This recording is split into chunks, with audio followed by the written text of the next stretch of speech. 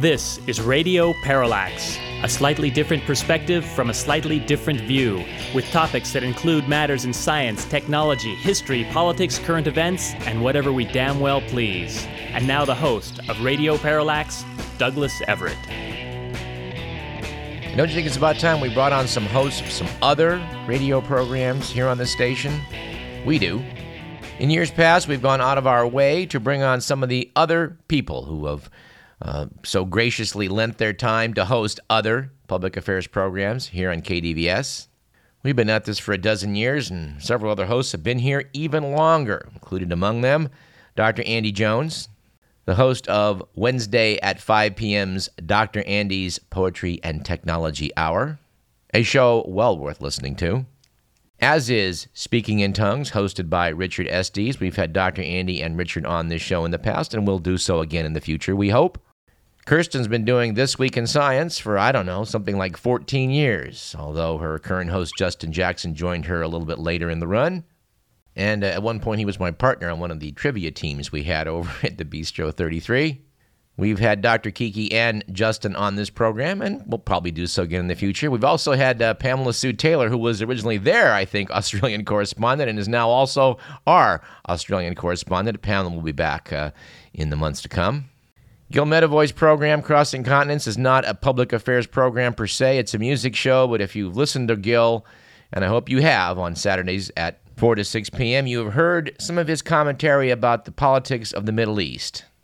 For our money, that makes Gil an honorary public affairs host, because his observations of what is going on over there are always on point. It's a hell of a deal, this station here, KDVS, operating 24 hours a day, 365 days a year. And someone who is commemorating that recently is one of the new additions to the public affairs lineup, Conrad, host of Conrad's Corner. He'll be joining us in our second segment today to talk about his rather curious history of how he came to arrive here in Davis. Rather uniquely, we have in the person of Conrad someone who's been at the Annenberg School of Journalism at USC and previously was on the air down there with the previous incarnation of Conrad's Corner, and before that was apparently over at UC Santa Barbara. That's going to be interesting, talking to Conrad. You're going to want to stay around for that in our second segment. In fact, we're going to do what we can in the weeks and months to come to get you better acquainted through our show of some of the other people who are laboring here to produce the fine programming that you enjoy. In fact, between now and well into January, we hope to bring on probably at least one other public affairs host on every show to talk a bit about what they do. But let us start today's program as we like to start every program, with a little segment we title On This Date in History. For it's our belief to understand where you are today in the world, you got to have some clues about what has happened before. And some things that have happened before, at least on previous December 4ths, which would include the fact that it was on December 4th in the year 771 that Charlemagne became the sole ruler of the Frankish Empire. I was pleased to note that according to the amateur genealogist in the family, we and I descend from Charlemagne, king of the Franks. And I got to tell you, I thought that was pretty cool when they found that out. But this got tarnished slightly when I discovered that basically it is alleged that anyone with European ancestry can probably claim Charlemagne as an ancestor. Apparently the good old king of the Franks got around, and so did a lot of his heirs. On this date, December 4th, in 1154, Adrian IV became the only English pope. And it was on December 4th in 1791 that the oldest Sunday newspaper in the world, Great Britain's Observer, was first published. And although it didn't happen on this date, in fact, it was on December 5th in the year 1933, we think it's worth mentioning that the 21st Amendment to the U.S. Constitution, prohibition, got officially repealed. So it was that America's first war on drugs, in this case alcohol, ended in defeat. We're still awaiting the moment when sanity may reign, and its second war on drugs, let's just call it the war on marijuana anyway, comes to an end. It, too, has been somewhat of an amazing defeat. Of course, we should mention when we throw out opinions like that one, that it, like anything you're going to hear in this program, is an opinion that does not necessarily represent those of KDVS, our sponsors, or the University of California. It does, however, represent the opinion of Willie Nelson, who does note that our marijuana laws are terribly unfair. Our quote of the day comes from Quaker leader William Penn, whom Pennsylvania is named after. Said Penn, "Right is right, even if everyone is against it, and wrong is wrong, even if everyone is for it." Well, we're certain that's true, but the hard part comes in figuring out when it's right and when it's wrong, isn't it? To which we may want to add our quip of the day. We've used it before, but it's time to use it again. Author Saki once said, "A little inaccuracy sometimes saves tons of explanation." A rule we sometimes live by here at Radio Parallax, and no, Mr. Millen, I can't explain that to you any better. All right, our joke of the day comes from David Letterman. This is also recycled, but it's so good, what the heck. This is inspired by an article by Philip Marcello, which appeared in the Sacramento Bee, titled "Consumer Group Lists 10 Worst Toys for Kids." Noted the piece, a light-up bow whose arrows are advertised as flying up to 145 feet, and the Catapencil, a pencil with a miniature slingshot-style launcher on its end, are on the annual list of unsafe toys named last Wednesday by a Massachusetts-based consumer watchdog group. Well, you can look up their list at your leisure. We prefer David Letterman's top 10 unsafe toys for Christmas. And we'll do most of them. Like number 10, Junior Electrician Outlet Patrol. Then there's number 8, Black & Decker Silly Driller. Number 7, My First Ferret Farm. Number 6, Chimney Explorer. Number 5, Remco's Pocket Hive. Number 3, Roof Hanger Paratrooper Outfit. And the number 1, David Letterman, top 10 unsafe toys for Christmas, Will It Burn from Parker Brothers.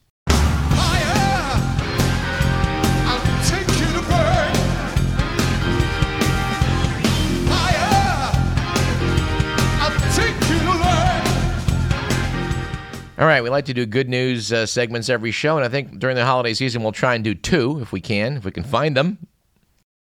Here's a piece of good news. France's lower house of parliament voted last Tuesday to urge the government to recognize a Palestinian state.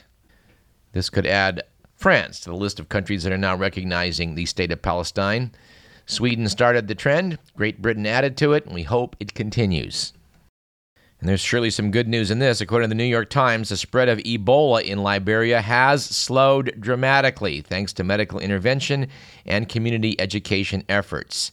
The U.S. military has scaled back the number of treatment beds it's building there from 1,700 to 650.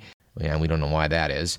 Still, health officials there say that there are more than 1,000 new cases every week in West Africa, mostly in Guinea and Sierra Leone. But, we're grateful for the slowing in Liberia.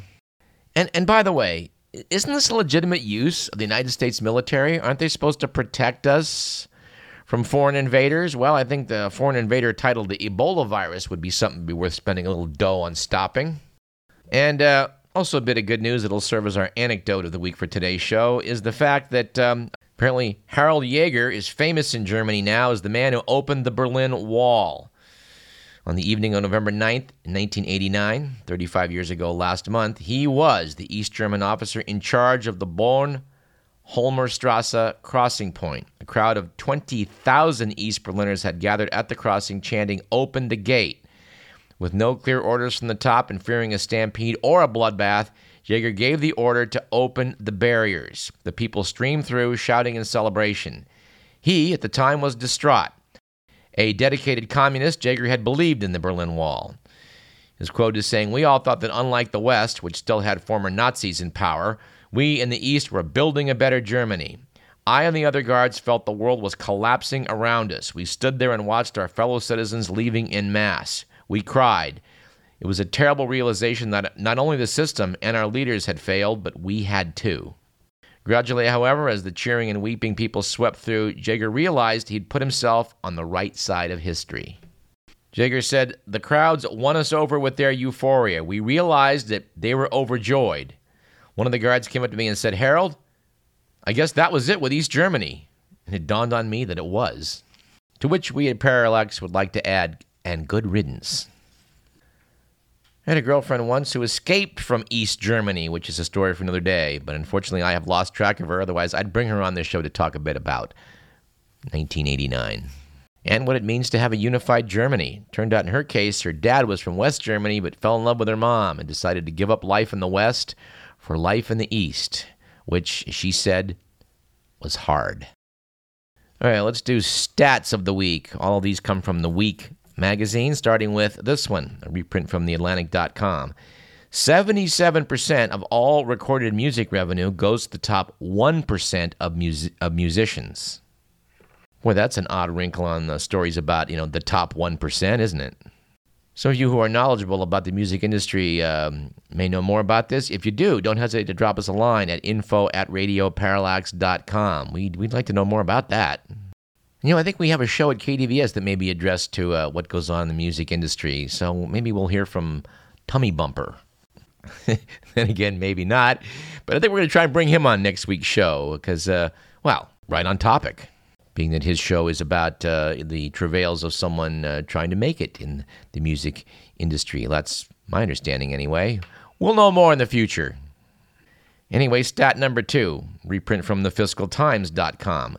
Stat number 2, according to thefiscaltimes.com, nearly a quarter of American consumers have less than $250 in their bank account on any given payday. That's according to a survey from the lender Springleaf Financial.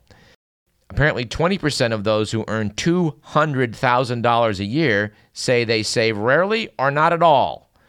And a quarter of those with graduate degrees said they couldn't miss a month of paychecks without needing to borrow or sell assets. Boy, I think there's some attitude adjustments that are needed out there in the financial world. Man. And finally, stat number 3. This one should make you mad. We hope it does. From Reuters.com. Apparently 7 of the 30 largest U.S. companies paid their chief executives more last year than the firms paid in federal taxes.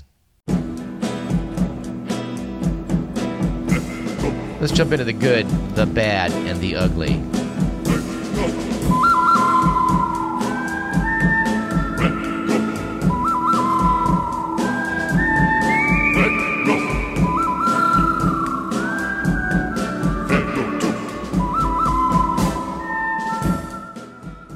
According to The Week magazine, it was a good week last week for fulfilling your bucket list with the news that a 100-year-old Tennessee woman who'd spent her life on a farm saw the ocean for the first time. Reportedly, Ruby Holt, after dipping her toes in the Gulf of Mexico, said, "We don't have nothing like this in Giles County." And I always knew there was something missing about Giles County, Tennessee, but I couldn't put my finger on it. No ocean, that's what it is. It was, on the other hand, apparently a bad week last week for Winnie the Pooh, after a town council in Poland nixed a proposal to adopt the character as a mascot for a playground because, quote, he doesn't wear underwear, unquote, and is of, quote, dubious sexuality, unquote. And finally, it was an ugly week last week for idiots in the state of Texas. Or is there a redundancy in the phrase idiots in the state of Texas? I don't know. Anyway, the Texas State Board of Education apparently has approved new history textbooks that say the U.S. Constitution was based on the Bible. Now, a group of university professors have complained that the textbooks are filled with, quote, inventions and exaggerations, unquote, about Christianity's influence on the Founding Fathers. But board chairman Barbara Cargill said students will now learn about the country's rich religious heritage. Well, okay, but history books are supposed to be filled with factual evidence. At least that's the goal. I want to thank James Israel for posting on Facebook some quotes about how America is allegedly a Christian nation. With the response, really? Let's see what they said. Starting with Thomas Jefferson. Christianity neither is nor ever was a part of the common law. Also, Christianity is the most perverted system that ever shone on man. How about James Madison? Religion and government will both exist in greater purity the less they are mixed together. How about Thomas Paine?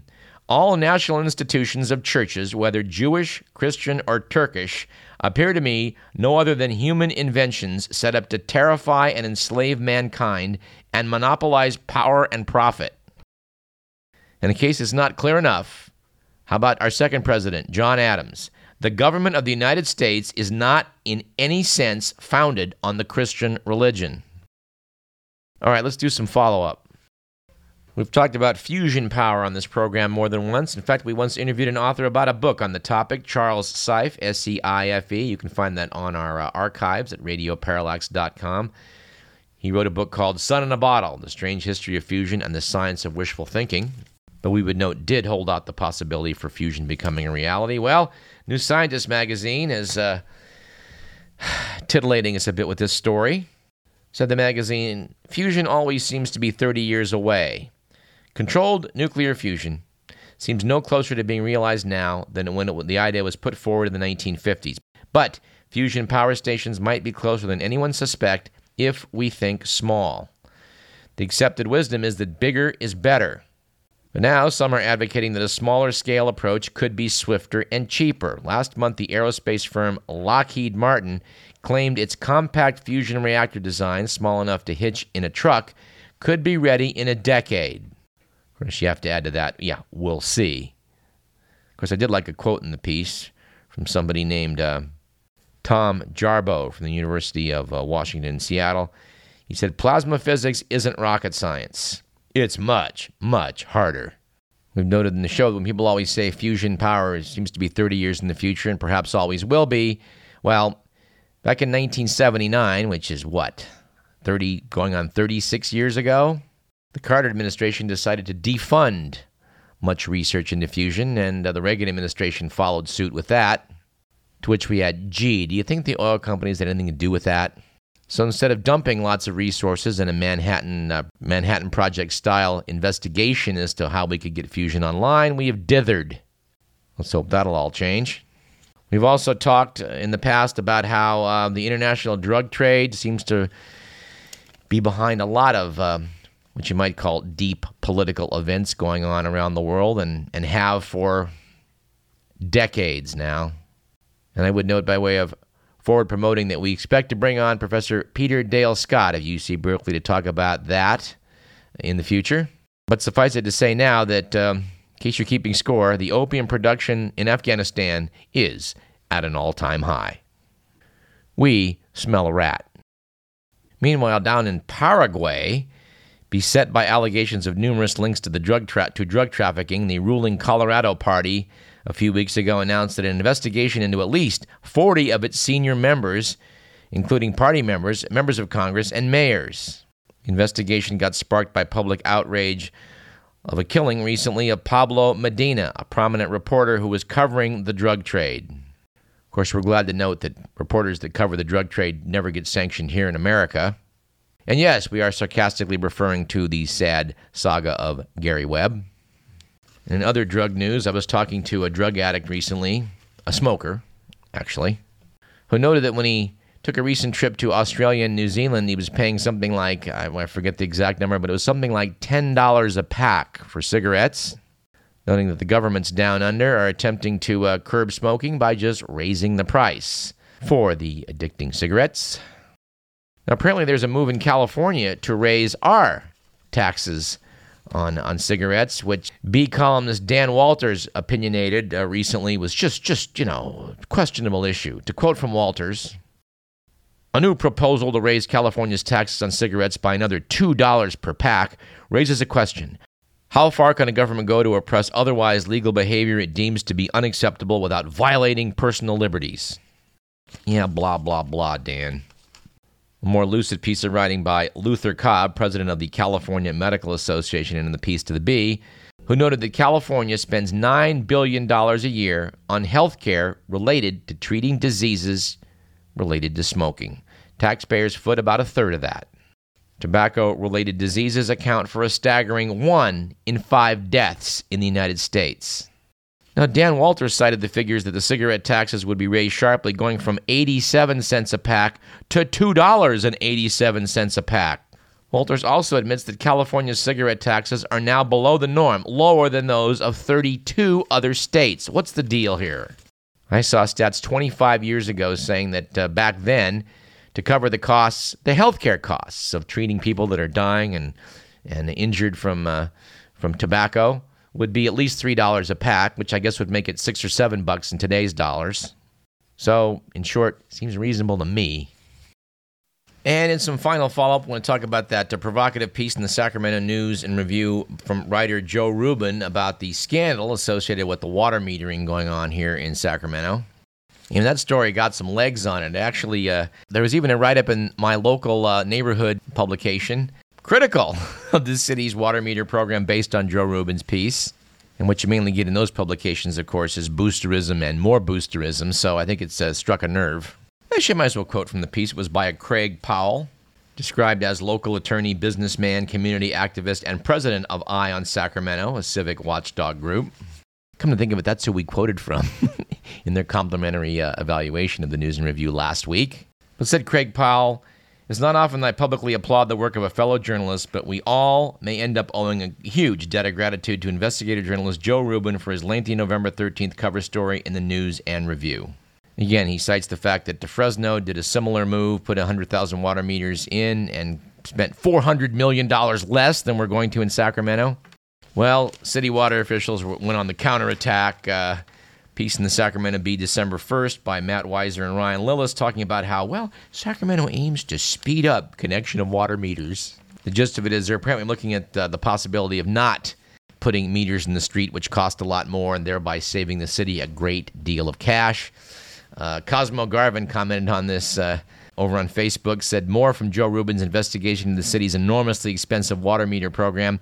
I don't know much I can say about Joe's experience with the city and the city's strategy for managing this story, but if you compare the Bee's version of the story to Joe's reporting, there's definitely some narrative shifting going on." And, of course, you have to get into this whole idiot idea of how it is we're going to save California's water problems by cutting out the urban use in places like Sacramento by conserving a little bit more. Well, again, most of the water that's used in California goes to agriculture. And just out of curiosity, I bought one of those little bags of Blue Diamond almonds and counted the number of almonds inside. Turned out I got 49 almonds in that little bag, which represents 54 gallons of water used to grow those nuts. So if by chance you feel guilty about using 35 gallons of water to take a bath instead of a shower, well, just fewer almonds. How's that? We've also got a piece we don't have time for talking about how much water goes into alfalfa, but that's a topic and a discussion for another day. Let's take a break. I'm Douglas Everett. You're listening to Radio Parallax. When we come back, we're going to talk to one of our fellow PA hosts, that is Public Affairs here at KDVS, in the person of Conrad Wilton, who on a weekly basis produces Conrad's Corner. He's doing a good job, and we're going to talk to him about it. Stay tuned. Old Dan and I, with throats burned dry and souls that cry for water, cool, clear water. The nights are cool and I'm a fool, each star's a pool of water, cool water. And with the dawn